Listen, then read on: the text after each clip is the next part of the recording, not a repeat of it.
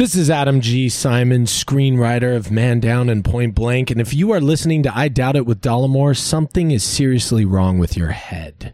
The following broadcast may contain free thinking and open-minded discussion, ideas, skepticism, and adult subject matter. Topics will be discussed using adult language, sometimes gratuitously. Get ready to move the conversation forward. This ain't your granddad's news and comment show. This is I Doubt It with Dollamore.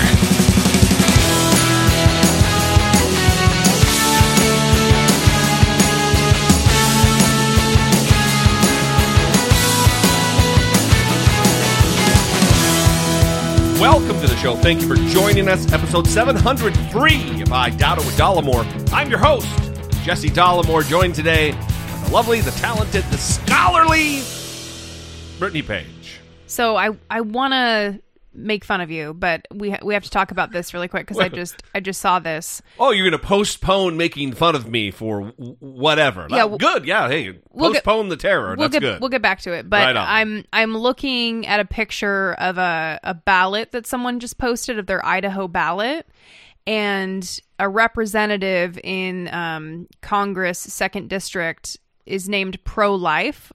Have you seen this? That's their name. It says pro-life, parenthetically, a person, comma, formerly known as Marvin Richardson.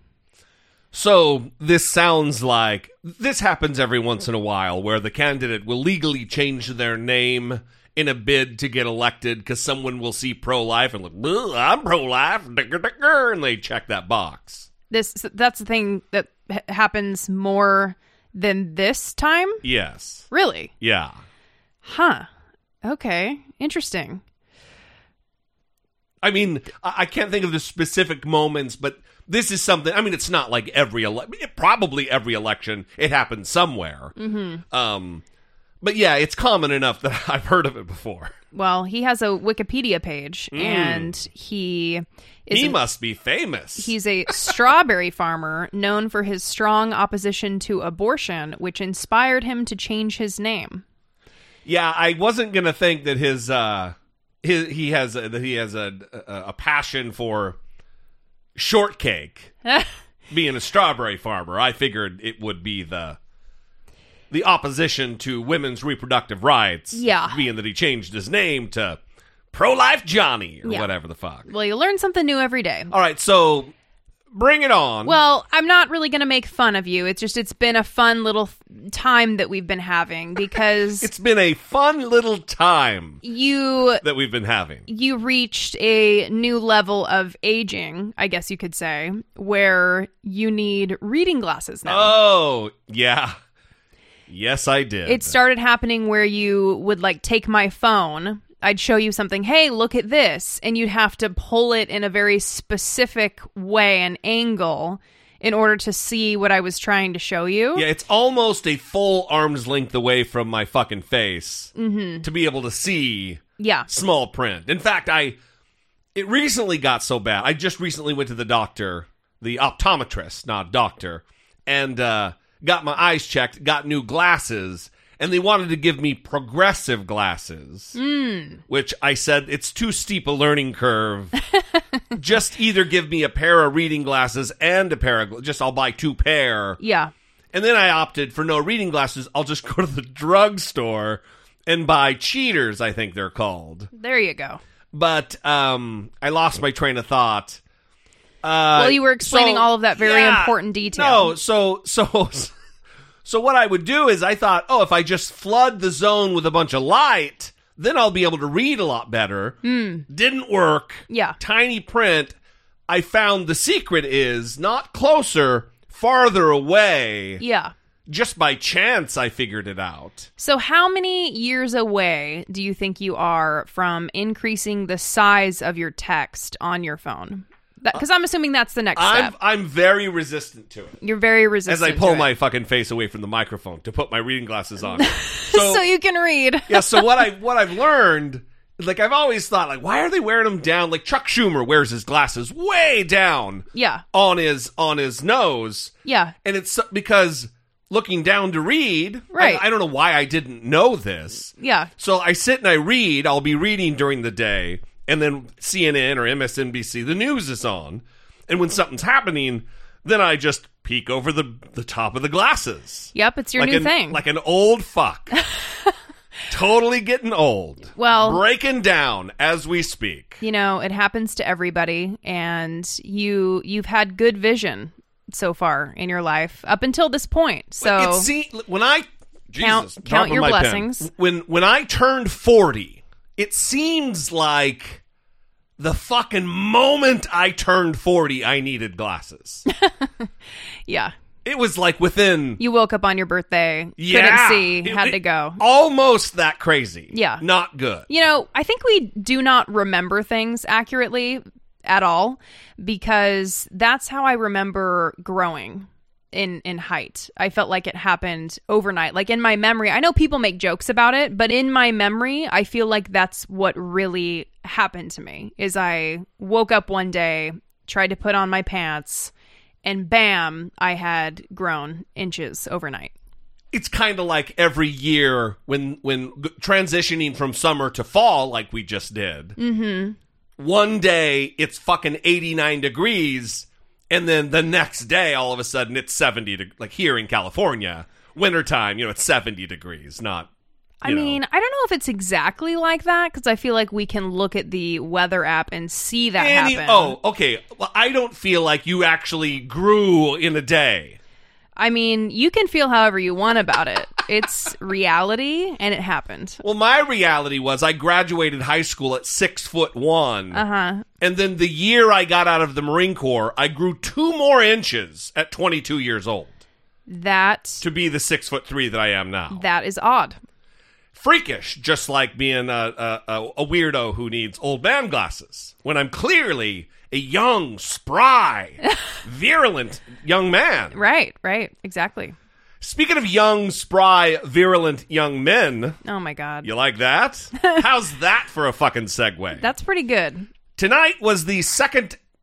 Scratch that. Tonight was what was supposed to be the third presidential debate. But most importantly, it was the final. It was the final presidential debate between the venerable Donald Trump and, of course, Sleepy Joe Biden. Yes. And a vastly different... I saw a lot of comments online on Twitter of people saying that, oh, she was the best... what a wonderful moderator. And she didn't do a terrible job. But I don't think we need to hoist her up on our fucking shoulders, because the mute button and the following of the rules did all of the heavy lifting, I think. You look like you disagree. Yeah, I do disagree, and I think she did a very good job, and I definitely think the muting of the mics helped. I want to know who was in charge of it, honestly, because they didn't do a great job. They also dropped the ball, yeah. Yeah, Donald Trump would be given 10 seconds, for example, to follow up on something. And 45 seconds later, he's still running his suck. Yeah, and the muting should have applied to the time limit that she calls out. And Kristen Welker was the one who moderated the debate, did a wonderful job. But she would call out a time for them to respond to whatever was said. And I think if you're going with this muting of the mics, then if she says 10 seconds, you cut that mic at 10 seconds. Yeah. And it needs to be a hard rule, because Donald Trump was, again, the one that was breaking it the most. Yeah, definitely take advantage of it, for sure. Yeah. Yeah, no, look, I don't think she did a bad job. I just, let's not get carried away with ourselves, because she still left a lot of questions unanswered, especially on the part of Donald Trump, where he does his clumsy, stupid pivot to something else, avoiding the substance of the question, doesn't give an answer, and isn't held accountable for that, with, at the very least, saying... We're moving on, but you didn't answer the question. You avoided my question. You answered some other thing that wasn't asked. Sure, I think Joe Biden did that a lot too. I mean, I found it remarkable just how common this is, and we've talked about it several times on this show, where you're almost in an alternative universe when you're on TV. You can be asked a question, and then as long as you start talking and you're kind of vaguely talking about the same topic, it's almost like people become bored after a while and forget what the question even was if you talk long enough. That's the hope on the part of the politician. And I'm sitting there listening very intently, so I'm not forgetting what the question is, and I'm sitting there at the end of it like, wait a minute, there wasn't an answer to the question that you were asked? These assholes they're trained to reject the premise of the question, the very question itself, and then to formulate an answer adjacent that they can, ramble on for however length of time, seemingly give it an answer to the question. I've already seen at least one, I haven't seen more than one though, tweet talking about how Donald Trump really controlled himself and had a lot of composure. You have seen one? I saw one, yes. Olivia Newsy retweeted it and said, "You do not have to do this." Yeah. Because people, and I knew it would happen. I'm still surprised it happened, even though I knew it would happen. But because Donald Trump wasn't as radical as he was the first time, he somehow gets praise for that. Because the bar is so low that he can impress people by being vaguely not difficult. Yeah, it's like seeing Jeffrey Dahmer, God bless his soul, God rest his soul.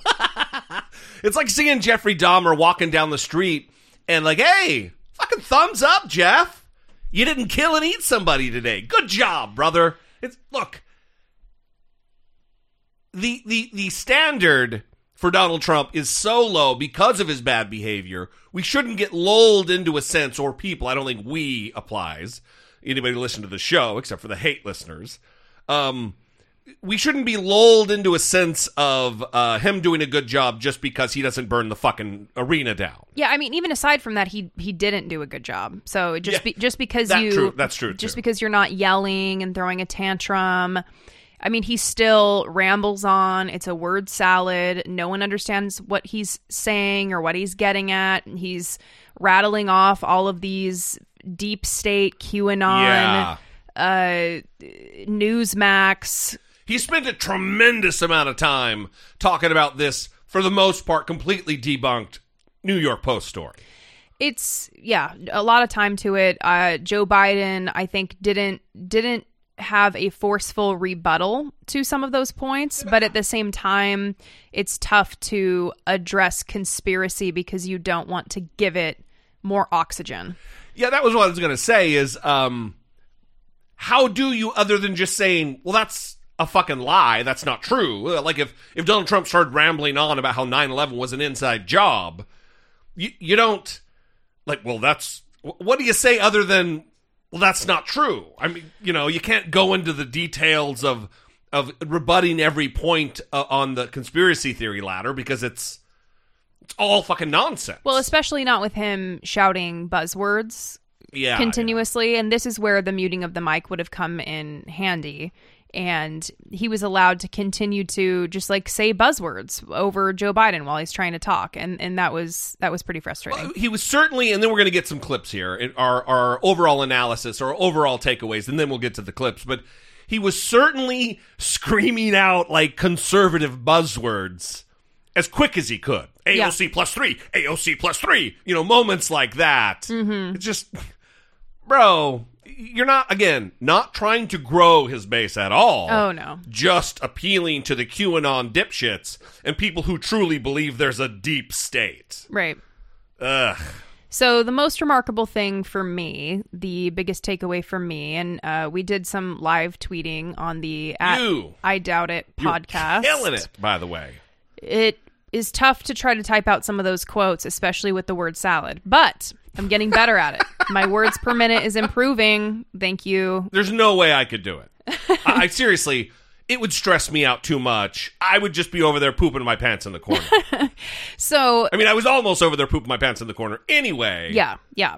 Well, Donald Trump was asked directly about his history of racism, particularly like retweeting the video of his supporter shouting white power. Yeah. And how remarkable is it? I mean, let's all just take a step back. The president of the United States during a debate was asked why he is explicitly sending racist messages out to millions and millions of people through his Twitter account, including citing a specific instance of a supporter retweeting a video of a supporter shouting white power.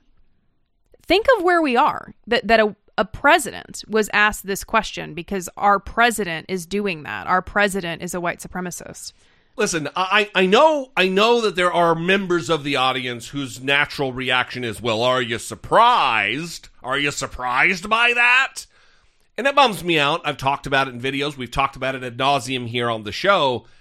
But I'm thankful that for the vast majority, I feel like, we haven't taken a survey, but I feel like the vast majority of our audience has maintained their outrage at the justifiably outrageous. And that's a good thing, because that is a thing that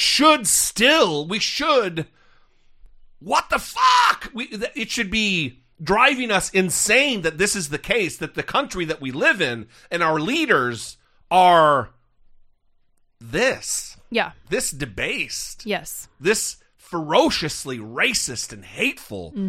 So thank you guys. It buoys my spirits that there is still outrage out there, that we haven't become numb, and it's good. Yeah. So. Yeah. Anyway, so let me start here. My takeaway, I guess, well, first of all, winners and losers. Joe Biden obviously won, right? I don't know. I mean, I was undecided going into the debate, so let's weigh this one. Yeah, undecided voter. Please. Joe Biden had a very strong finish as well, I thought, by the way. Yeah, I mean, listen, the argument that Joe Biden is slipping away into dementia itself should be slipping away. It should be fucking decimated by this point. Joe Biden acquitted himself as you would expect a presidential candidate to acquit themselves. Very, very well. As far as just takeaways, Donald Trump seemed very unhappy to be there. Like he's a miserable person. He wasn't, very miserable. That's actually more apt. I mean, I know people highlighted this last time when Melania walked on stage to reunite with Donald after the first debate, and then Jill Biden walked on stage to reunite with Joe. And there was a very warm, loving embrace between Jill and Joe. And then there was like a robotic, almost like a, when like you tip your head up and do like a bro nod at somebody, like that's kind of what Donald and Melania did when they approached one another. You know how normal husbands and wives greet one another. Yeah. On TV when they're supposed to be looking affectionate. Right. And it's like a, sup. Yeah. And it was the same kind of thing with this debate. They just seem, I mean, they're miserable fucking racist idiots. We're not body language experts over here. This isn't. Speak for yourself over there. This isn't the O'Reilly factor where we're doing body language expertise. But they seem miserable. They seem like miserable people. And I totally agree with you that Donald Trump looked miserable. He looked miserable. Also, and this is, superficial, but the guy just, when you're 74, however the fuck old he is, don't you just figure out how to stand based on the evolutionary benefit of being a fucking Homo sapien? And because he's leaning against the podium like he's a fucking human Tower of Pisa. You know what I mean? Like, if it weren't for that podium, he would have spilled all over onto the stage. Something's going on there. How old did you say he was? I don't know, 74, I think? You are correct. Yeah. August birthday. Nope. No? No. Oh, no, that's Obama. August 8th. Wow, look at you. June birthday. June 23rd. June 14th. 14th. God damn it. How dare you not know Donald Trump's birthday? No wonder I didn't send him a card this year. So anyway, let's get to some of these clips. There were several more moments that I wanted to include in our analysis here, but we don't want to make this a 3-hour show, especially if you've already watched the debate. I love how you did it, but the first clip is about foreign money, and the Welker, is her name Welker? Yes. She's asking about Kristen Welker from NBC. She's asking specifically about Donald Trump's money, foreign dollars, and this new Chinese bank account that the New York Times has uncovered. I'm still wondering what kind of juice is going to come from that story, by the way. Mm-hmm. And Donald Trump does a remarkable pivot. Just transparent and obvious and chef's kiss. I have not taken a penny from any foreign source ever in my life. We learned that this president paid 50 times the tax in China, has a secret bank account with China, does business in China, and in fact is talking about me taking money. I have not taken a single penny from any country whatsoever, ever. Number one. Number two, this is a president, I have released all of my tax returns. 22 years. Go look at them. 22 years of my tax return. You have not released a single solitary year of your tax return. What are you hiding? Why are you unwilling? The foreign countries are paying you a lot. Russia's paying you a lot. China's paying you a lot. And your hotels and all your businesses all around the country, all around the world. And China's building a new road to a new a golf course you have overseas. So what's going on here? Why don't release your tax return or stop talking about corruption? President Trump, your response. First of all, I called my accountants, underwrote it. I'm going to release them as soon as we can. I want to do it. And it'll show how successful, how great this company is. But much more importantly than that, people were saying $750. I asked them a week ago, I said, what did I pay? They said, sir, you prepaid tens of millions of dollars. I prepaid my tax. Tens over the last number of years. Tens of millions of dollars I prepaid because at some point they think it's an estimate. They think I may have to pay tax. So I already prepaid it. Nobody told me that. Did your accountant Nobody tell told you that. Excuse me. And it wasn't written whenever they write this. They keep talking about $750, which I think is a filing fee. But let me just tell you, I prepaid millions and millions of dollars in taxes. Number one. Number two, I don't make money from China. You do. I don't make money from Ukraine. You do. I don't make money from Russia. You made $3.5 million, Joe, and your son gave you. They even have a statement that we have to give 10% to the big man. You're the big man, I think. I don't know. Maybe you're not, but you're the big man, I think. Your son said we have to give 10% to the big man. Joe, what's that all about? It's terrible. All right, gentlemen, I want to ask you both some questions about. So I was wrong about the premise of the clip, that it was a question about foreign monies, and Biden was in the middle of answering about how he's never taken any foreign dollars, which I believe, by the way, and Donald Trump doing his conspiracy theory thing, right? And then it gets asked of him, Donald Trump specifically here, and listen to the remarkable pivot about the taxes. Because Joe Biden ends up asking him, when? You had 4 years, bro. Come on. What's going on? Quit playing games here about your taxes. Well, before we do that, I want to talk a little bit about what Trump was referring to there. So he's talking about a new email from one of Hunter's business associates. And Donald Trump there is implying that statement, which was, quote, 10 held by H for the big guy, ?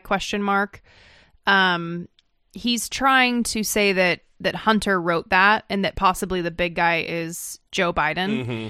And the associate, not Hunter, wrote that line in the email. So he's not even right about who wrote the line in the email. But this is not what matters, right? And this kind of goes to what you said at the beginning. You can respond with facts, trying to give a rebuttal to these lines, and it just won't matter, because the only thing that matters is Biden's emails, Hunter Biden's emails. Right, again with emails. Corruption. Yeah. You're the most corrupt person. You're taking money. All you have to do is say these lines and they get adopted. And then they get distributed all over through Fox News, through One America News. Is that what it's called? One America News. Through Newsmax, all these conservative news outlets. And people just eat it up. And that's all they need is the buzzwords. Yeah. And the thing about this is one, he's playing right into the hands of Russian propaganda and these bot farms that are trying to amplify these messages. But the other thing is, this is a job interview. This is two men standing before America trying to convince us to hire them for the job. And rather than imagine being yourself in this position, having another candidate next to you, rather than trying to convince the boss to hire you on your merits, you're talking about the guy's suit next to you and what a slob he is, or whatever else about this person's flaws, not about what makes you the best candidate. Right. It's a fundamental flaw in, not a flaw so much as it is very telling that Donald Trump cannot stand on his own merits. He cannot stand on his own record because it is an indictment of himself and his failures and his administration. The many things that have gone wrong. I mean, the countless things that have gone wrong, tragically, from trade to economy to taxes to international relations to domestic, the racial unrest that we're witnessing right now, the justifiable racial unrest that we're witnessing right now. All of this can be laid at Donald Trump. He doesn't get the job because of it. Mm-hmm. Now, let's let the clip continue. All of this, but I'm going to let you both respond very quickly. You just said you spoke to your accountant about potentially releasing your taxes. Did he tell you when you can release them? Do you have a deadline for when you're going to release them? I get treated worse than the Tea Party got treated. Because I have a lot of people in there, deep down in the IRS, they treat me horribly. We made a deal, it was all settled until I decide to run for president. I get treated very badly by the IRS, very unfairly. But we had a deal all done. As soon as we're completed with the deal, I want to release it. But I have paid millions and millions of dollars, and it's worse than paying. I paid in advance. It's called prepaying your taxes. Okay. I paid in advance. I want to ask you both about questions regarding your potential foreign entanglements and questions that have been raised to give you both a chance to talk about this more broadly. Respond very quickly, and then I'll get to my question. Why did he's been saying this for 4 years? Show us. Just show us. Stop playing around. You've been saying for 4 years you're going to release your taxes. Nobody knows it, Mr. President. What they do know is you're not paying your taxes, or you're paying taxes that are so low. When last time he said what he paid, he said, I only pay that little because I'm smart. I know how to game the system. Come on. He did say that. Great line from Joe Biden. Come on. Now wait for this answer. He's answering, when is he going to do it? He's had 4 years to do it. He's always said it makes him smart to avoid taxes and to scam his way out of paying. This is how he answers. This is an unbelievably transparent, childish pivot. Come on, folks. So, President Trump, and then I want to get to two questions to both of you. Sure. I was put through a phony witch hunt for 3 years. It started before I even got elected. They spied on my campaign. No president should ever have to go through what I went through. Let me just say this. Mueller and 18 angry Democrats and FBI agents all over the place spent $48 million. They went through everything I had, including my tax returns, and they found absolutely no collusion and nothing wrong. $48 million. I guarantee you, if I spent $1 million on you, Joe, I could find plenty wrong. Because the kind of things that you've done and the kind of monies that your family has taken, I mean, your brother made money in Iraq.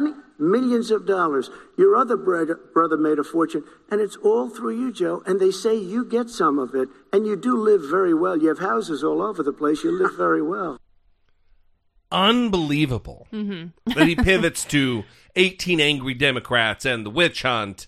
And by the way, I don't know. I doubt that Robert Mueller had access to his tax returns. I have great doubts that that's even true, because of the fact that Robert Mueller doesn't, when you impanel a grand jury, you just don't get access to fucking everything. You got to subpoena shit, and you would have to show cause for that information. What is so remarkable to me about this exchange is, in the Trump family does this across the board. It's not just Donald Trump, but he's trying to malign Joe Biden for being a rich person. I mean, that's what he was trying to do at the end there. For making money, profiteering any way he can. When that's exactly what Donald Trump does. And he brags about it, and he's proud of it, and it's part of his identity. It's part of his family's identity. You had Donald Trump Jr., he tweeted today, "My father gave me an opportunity to work my way up in his company. Joe gave his son China." Like, what planet do these people live on, honestly? It's remarkable. It just projection run amok. It's It's wild. It's certainly wild. Small loan of $1 million all over exactly. again. When we learned from the New York Times and even from some of the ProPublica reporting that he was given, about $500 million is what he was given because of the tax fraud. This next clip is really just an illustration of how goddamn dumb Donald Trump is. His not understanding. In this clip, he's talking about his tariffs against China and how he gave our farmers $25 billion from China that China paid, not understanding how any of this works. Very quickly, and then we're going to move on to North Korea. $1.5 billion from China to manage after spending 10 minutes in office and being in Air Force Two. Number one. Number two, there's a very strong email talking about your family wanting to make $10 million a year for introductions. President Trump, on China policy, though, what specifically are you going to do? What specifically are you going to do to make China pay? You've said you're going to make them pay. China is paying. They're paying billions and billions of dollars. I just gave $28 billion. New sanctions? I just gave $28 billion to our farmers. Taxpayers' money. It's what? Taxpayers' money. China. You know who the taxpayer is? It's called China. China paid $28 billion, and you know what they did to pay it, Joe? They devalued their currency, and they also paid up. And you know who got the money? Our farmers, our great farmers, because they were targeted. You never charged them anything. So Donald Trump believes that when he puts a tariff on a product, let's say pork belly, soybeans, and China has to pay a tariff to engage in trade. Donald Trump believes that tariff that gets charged, that percentage, that tax, goes into the U.S. Treasury and then was given to farmers. It's applied to the product, and then the company makes that money. He has just an I wouldn't even say an elementary understanding of economics or trade or anything, because it's just, either he doesn't know because he's a fucking idiot, or he does know but believes his followers are the fucking idiots. Right. Anyway. Well, I know you want to move on to the next topic, but before we get off of this topic, I just want to reinforce that you are correct in what you said about Joe Biden. Your eyes just lit up. You just love those two words. Yes. You are correct. There are 3 words, but go ahead. Proceed. Oh, wow. It's late. It's late. So, we listened to the debate. Okay. We got the goddamn clips together, and now we're doing a show. It's late. I'll give you a little out on that one. Well, I was thinking that it was a contraction, so I was thinking of you're correct. Do I get a pass? But then you said you are. So well, things happen. So, Joe Biden. Was your campaign spied on too? Is that what happened? Yeah, everyone's out to get me. The IRS treats me poorly. The media treats me poorly. Everyone is very upset with me. So Joe Biden has obviously released many years of his tax returns. 22 years. And financial disclosure forms. And as far as the media is concerned, there is no sign of any foreign money going to Biden. When I say as far as the media is concerned, I mean as far as people that are smarter than me who have taken the time to go through those documents have reported that there's no sign of any foreign money going to Biden. This is part of why I think it is so great that Joe Biden went hard on this tax issue. And I was disappointed he didn't do that during the first debate, so I'm very happy he did it this debate, because what he said is true, that Trump has made more than $200 million in income from his foreign business interests since 2016. That's according to the Center for Responsive Politics. He's making money, and hundreds of millions of dollars. And then he's turning around and pointing the finger at Biden and saying, no, you're the one who's making all the money. Yeah. While he's saying that while going, I'm donating my salary because I'm a fucking saint. Right. And who is fooled by that anymore, right? No one's fooled by that, right? I mean, there are people out there who are. Donald Trump, baby! A few. Yeah. Fewer and fewer and fewer as time goes on. Yeah. There's a few. So what was the next topic after this one? Well, it's a topic I'm very glad they got to, and it's about the hundreds and hundreds and hundreds and hundreds of children who were separated at the border from their parents subsequently deported, and now they can't find the parents to reunite the children with. Yeah, there's 545 children. 545 confirmed as of now. There may be more. Right. And I'm glad that she got to it. And Donald Trump doesn't take responsibility, tries to put it off on Obama and Biden, does not take responsibility. And the specific question that he avoids is, what is your plan to reunite these innocent children with the parents from whom they've been stripped away? We're going to talk about immigration now, gentlemen, and we're going to talk about families within this context. Mr. President, your administration separated children from their parents at the border, at least 4,000 kids. You've since reversed your zero-tolerance policy, but the United States can't locate the parents of more than 500 children. So how will these families ever be reunited? Children are brought here by coyotes and lots of bad people, cartels, and they're brought here, and they used to use them to get into our country. We now have as strong a border as we've ever had.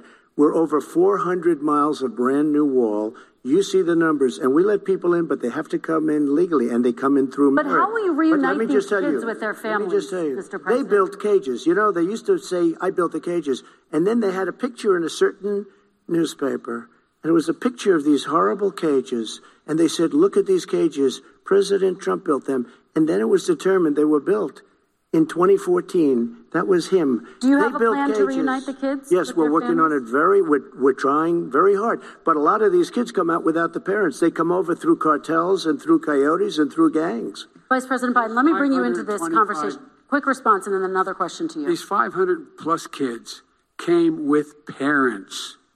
They separated them at the border to make it a disincentive to come to begin with. Big, real tough. We're really strong. And guess what?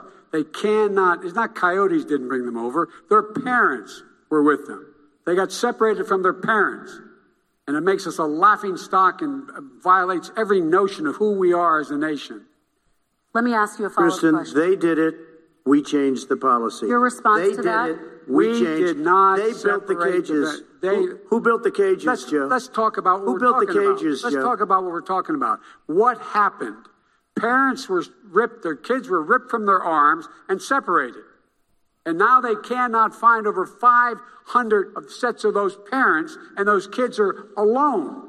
Nowhere to go. Nowhere to go. It's criminal. It's criminal. Let me ask Kristen, you about I will say this. They went down. We brought reporters, everything. They are so well taken care of. They're in facilities that were so clean. But some of them haven't been reunited But with just their ask families. one question. Who built the cages? I'd love you to ask him that. Who built the cages? What's your plan to reunite these children? Well, let me tell you, these kids who'll never see their parents again, they're in the cleanest prisons you've ever seen. That is fucking criminal. Joe Biden was right about that. It is unconscionable that he will not answer the question, that they've had this much time to come up with a plan for reuniting these families, and he doesn't fucking have an idea, even inkling. He won't even take responsibility for it. Well, and that's because, and this is an assumption on my part, that he doesn't care. And I think it's a pretty safe assumption. That's because the Trump administration instituted this policy in the first place, the zero tolerance policy. It was intentional to separate parents from children. It was used as a deterrent so that people would not want to come into the country. And they began separating families in 2017 under a pilot program. And he tried to bring Obama into it. And as far as separations are concerned, experts say that there were some separations under previous administrations, but there was no blanket policy to prosecute parents and separate them from their children. Here's the thing on immigration.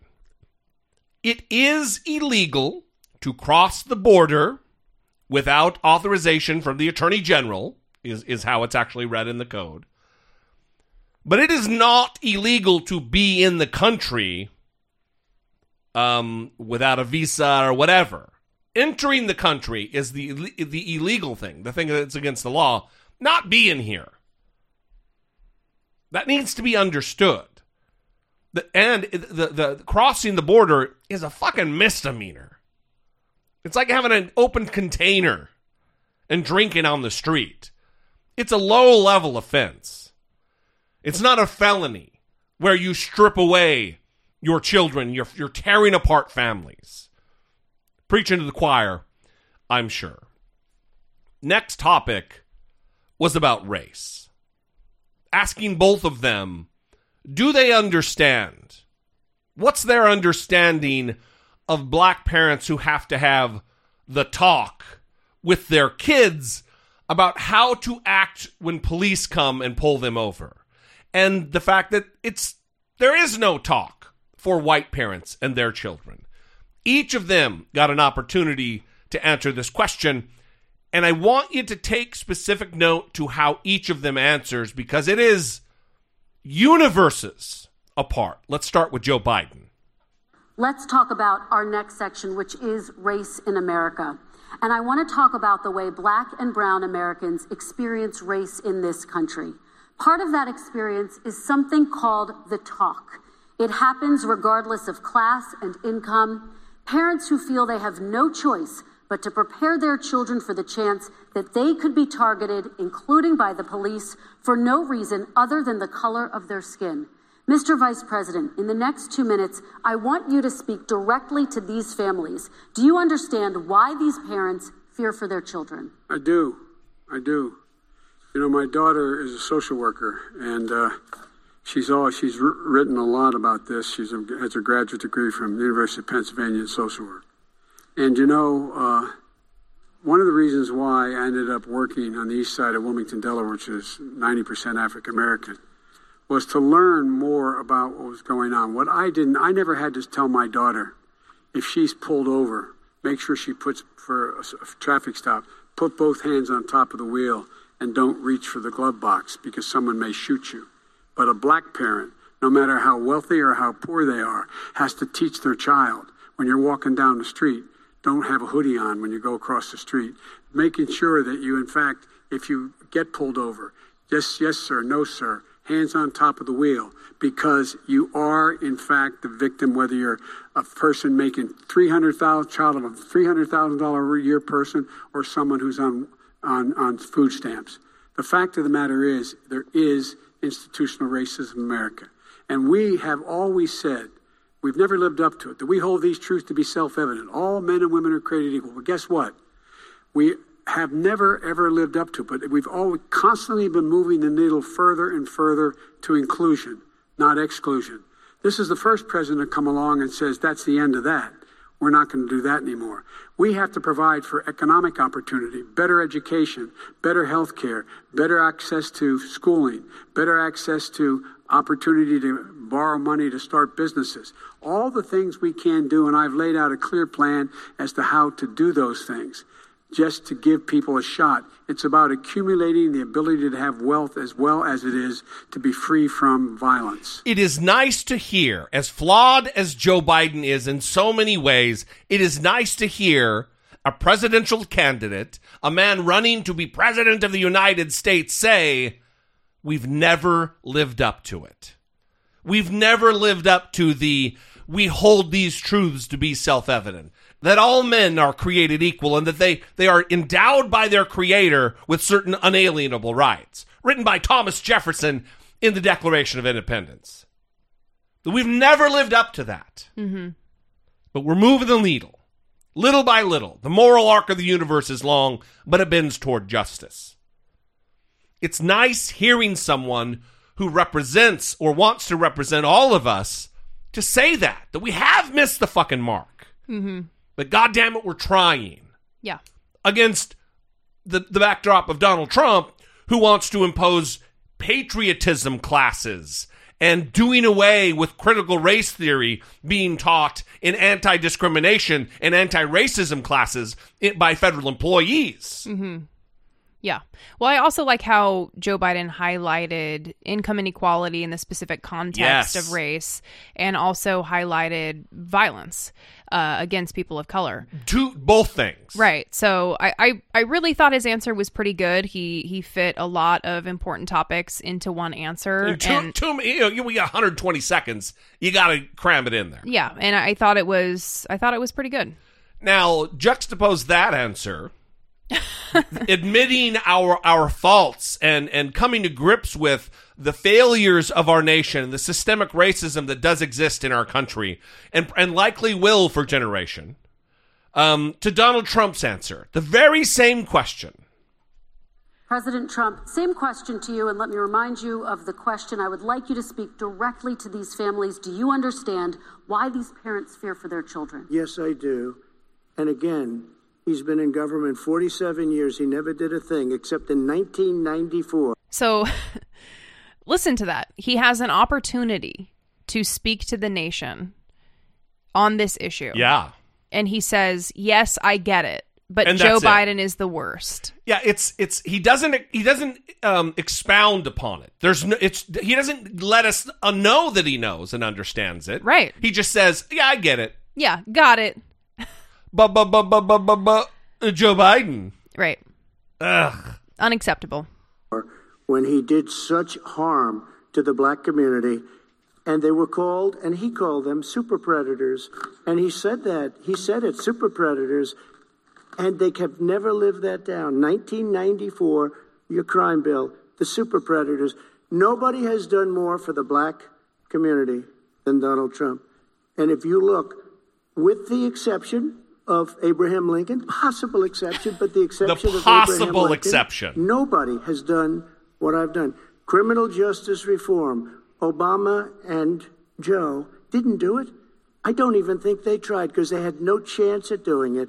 They might have wanted to do it, but if you had to see the arms I had to twist to get that done, it was not a pretty picture, and everybody knows it, including some very liberal people that cried in my office. They cried in the Oval Office.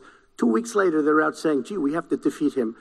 Criminal justice reform, prison reform, opportunity zones with Tim Scott, a great senator from South Carolina. He came in with this incredible idea for opportunity zones. It's one of the most successful programs. People don't talk about it. Tremendous investment is being made. Biggest beneficiary, the black and Hispanic communities, and then historically black colleges and universities. After 3 years of coming to the office, I love some of those guys. They were great. They came into the office and I said, what are you doing? After 3 years, I said, why do you keep coming back? Because we have no funding. I said, you don't have to come back every year. We have to come back because President Obama would never give them long-term funding. And I did. 10-year long-term funding. And I gave them more money than they asked for because they said, I think you need more. And I said, the only bad part about this is I may never see you again because I got very friendly with them and they like me and I like them. But I saved it. Colleges and universities. Okay. That, by the way, was the very first time that the mic was muted. Do you feel as though Donald Trump understands what it's like? No. Yeah. Of course not. Right. So he continues to use this super predators line, by the way, against Joe Biden, and he is mistaken. Obviously, everyone knows that he also used this to attack Hillary Clinton, and she's actually the one who said it. Yeah, that's right. To advocate for the 1994 crime bill that Biden did co-write. Biden did, apparently, evidently, according to this fact check from NBC News, warn of predators in a floor speech in support of this bill. Yeah. So, not super predators, however, predators. And if it's specifically related to black youth, predators, not great. Yeah. Not a great look, of course. Mm-hmm. We know Joe Biden's not perfect on this issue. Yeah. And I'm not even going to use it was a different time argument. No. Because there are people out there who were fucking right on the issue all along. Bernie Absolutely. Sanders. You know what I mean? Definitely, yeah. Time is not an excuse. For sure. This is another instance, though, where I find it comical to listen to Donald Trump try to accuse someone else of being racist. Yeah. You know, the father of birtherism, and the Central Park Five. I mean, it's endless. Who has the fucking audacity to compare himself to Abraham Lincoln? Yeah. God damn. Yeah. Anyway, there was a bunch of back and forth on the race issue. Probably the most chaotic moment or series of moments of this debate. And then it ended with this, specifically about Black Lives Matter and what he's called them a hate group. We're going to continue on the issue of race. Mr. President, you've described the Black Lives Matter movement as a symbol of hate. You've shared a video of a man chanting white power to millions of your supporters. You've said that black professional athletes exercising their First Amendment rights should be fired. What do you say to Americans who say that kind of language from a president is contributing to a climate of hate and racial strife? What do you say to people who believe that those kinds of words from a president, trying to remember everything she said, contribute to a climate of hate, racial hate? That's the question. What do you say to your critics who believe that sends people into a frenzy? White supremacists, neo-Nazis, white nationalists, that it gives them oxygen in their hatred. This is how he answers. The first time I ever heard of Black Lives Matter, they were chanting pigs in a blanket, talking about police. Pigs, talking about our police. Pigs in a blanket, fry them like bacon. I said, that's a horrible thing. And they were marching down the street. And that was my first glimpse of Black Lives Matter. I thought it was a terrible thing. As far as my relationships with all people, I think I have great relationships with all people.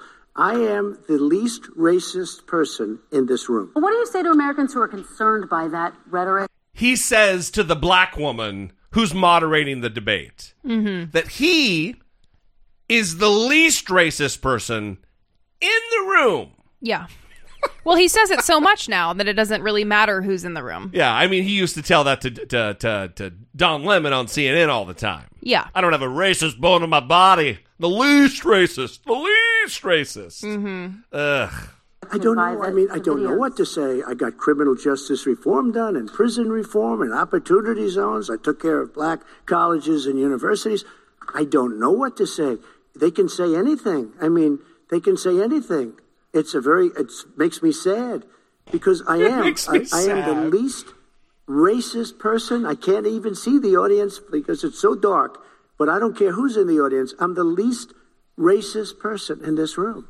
Okay, Vice President Biden, let me ask you very quickly, and then I have a follow-up question. Go ahead. He was looking for a black person to point them out in the audience and say that he had no hard feelings against. I swear to God, that's what he wanted to do.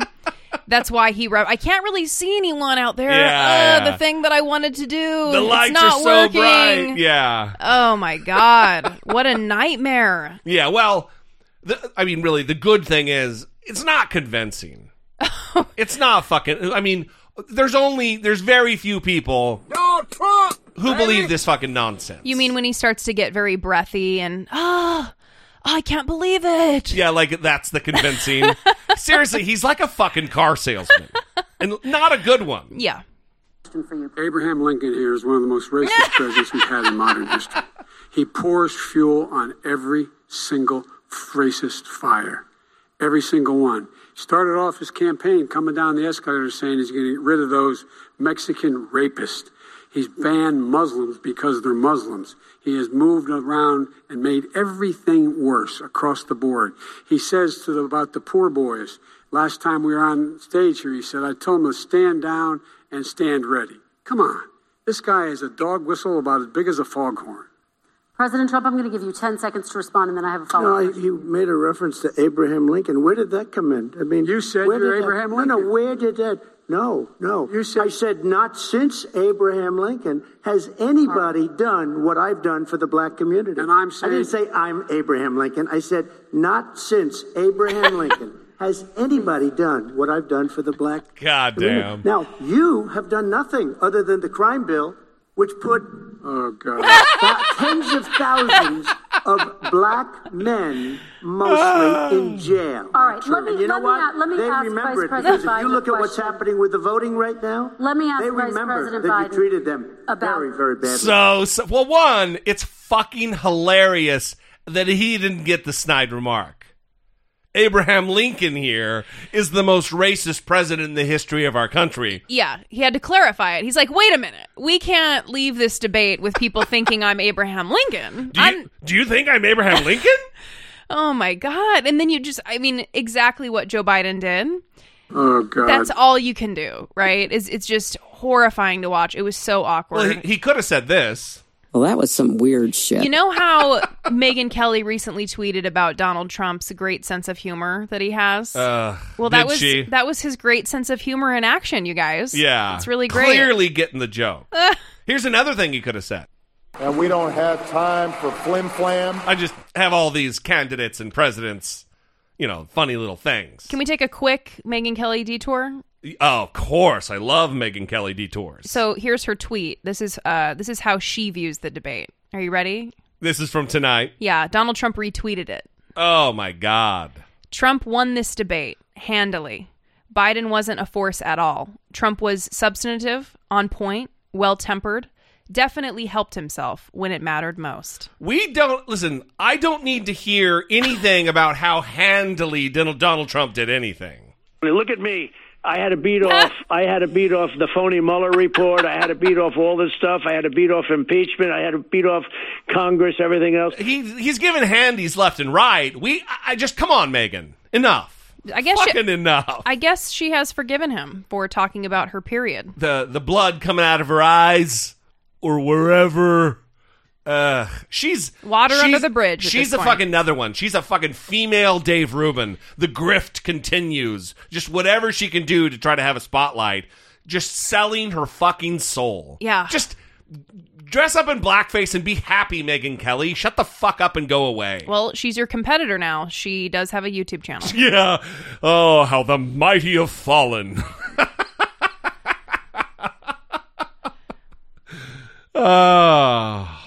Anyway. We can end the Megyn Kelly detour now. All right. Oh, that makes me very happy. So we're going to finish with this. We were going to finish with the final question of the evening was to each of the gentlemen, or at least the gentleman, Joe Biden.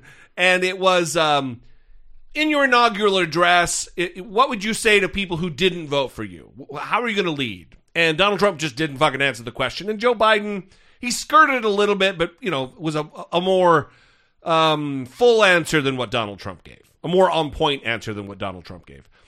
Just before that, though, there was a moment where Kristen Welker asks Donald Trump about families who live near oil refineries and factories and industrial areas who are getting sick because of where they live, and tying it to Donald Trump's rollback of environmental regulations. And what would you say to those families? And his answer, first, I tell you what, let's listen to the question, then we'll get to the answer. President Trump, people of color are much more likely to live near oil refineries and chemical plants. In Texas, there are families who worry the plants near them are making them sick. Your administration has rolled back regulations on these kinds of facilities. Why should these families give you another 4 years in office?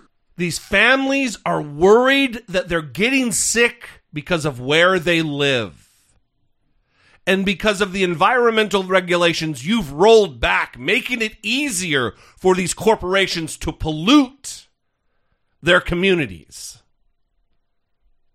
There's a history in the United States, and there's been movie after movie after movie made about it. Erin Brockovich, Dark Waters with Mark Ruffalo just came out. These are true fucking stories. Both great films. About people who are dying. Children who are dying of preventable diseases. If not for the chemical plants and the poisoned fucking water that they're drinking. And Donald Trump answers like this to those sick families. The families that we're talking about are employed heavily, and they are making a lot of money, more money than they've ever made. If you look at the kind of numbers that we produce for Hispanic, for Black, for Asian, it's 9 times greater the percentage gain than it was in 3 years, than it was under 8 years of the two of them, to put it nicely. 9 times more.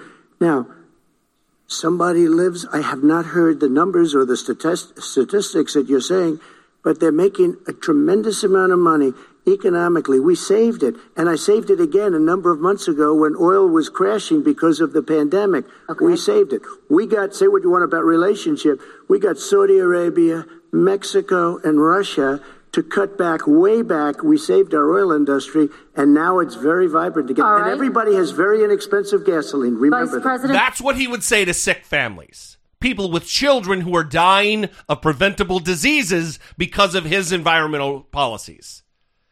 They're making a lot of money. Gas is really cheap, though.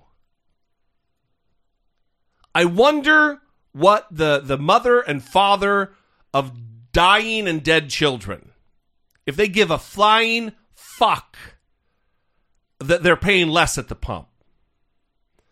Or that they're making a little bit more money because there's more work for a while at the refinery. Traded against the life or the health of their kids. My guess would be that they don't care. Donald Trump, this exemplifies how Donald Trump thinks about everything. That it is transactional from a monetary standpoint. Everything is a transaction. So even the number of Americans that he's speaking to when he brings the conversation back to, well, think of your 401k. Yeah, in the stock market. I don't know how many people that really applies to either. I mean, you're talking about the working poor who very likely don't have access to a 401k. Maybe it's not offered by their company. Maybe it's not something that they can afford. There's barriers to planning for retirement. If you don't have money, you don't have money to put into something like that. At best, he's talking to 50% of the country. Yeah. And what you're saying right there is so fucking true. That even if you do work a job that offers a 401k option where you can contribute out of your paycheck into a retirement account, when times are thin and the vast majority of Americans don't have $400 in case of an emergency, you don't have a situation where you can just be given money into a retirement account. Right. So he's not talking to the people who need the help the most. He's preaching to the people who don't need the help as much. Right. Also, how many people probably dipped into their retirement accounts during this period of time with the pandemic to help make ends meet? Yeah, absolutely. Does he care about those people? I mean, just at every turn, Donald Trump speaks to the privileged, which is strange because his supporters are not supposed to be that, right? They want to drain the swamp. That's right. But he speaks to the swamp. Yeah. I mean, really, it's an exercise in madness. It's an exercise in contradictions. Mm-hmm. Yeah. Anyway, we didn't do a Patreon mid-roll. We would encourage you to consider, if you're not a patron, please consider becoming a patron. For $2, $3 a month, $5 a month, you can help support, you can help produce this program, helping us move the conversation forward one episode by one episode. It's 12 days until the election. Make sure that you have a plan for voting. A lot of you, I'm sure, have already voted. Good for you. Good job. Make sure you have a plan to vote. And we are going to be doing an election night live stream. Don't forget about that on YouTube. On the YouTube. So look out for that. Should be fun. I don't know what time we're going to start and stuff yet. We'll probably look at our competitors, CNN, MSNBC, see what time they're going to start. Yeah. And start around there. And by the way, the Patreon address is dollemore.com/Patreon. Huh? Can't forget that. Anyway, we'd love to know what you think. If you watched the debate, if you just listened to this and didn't watch the debate, are some of your feedback? What are your takeaways? 657-464-7609. Of course, we also accept emails. You can email a voice memo from your smartphone or a regular old-fashioned email to idoubt.it@dollemore.com. We'll see you next time on episode 704. We love you guys. We appreciate you. For Brittany Page, I'm Jesse Dollemore, and this has been I Doubt It.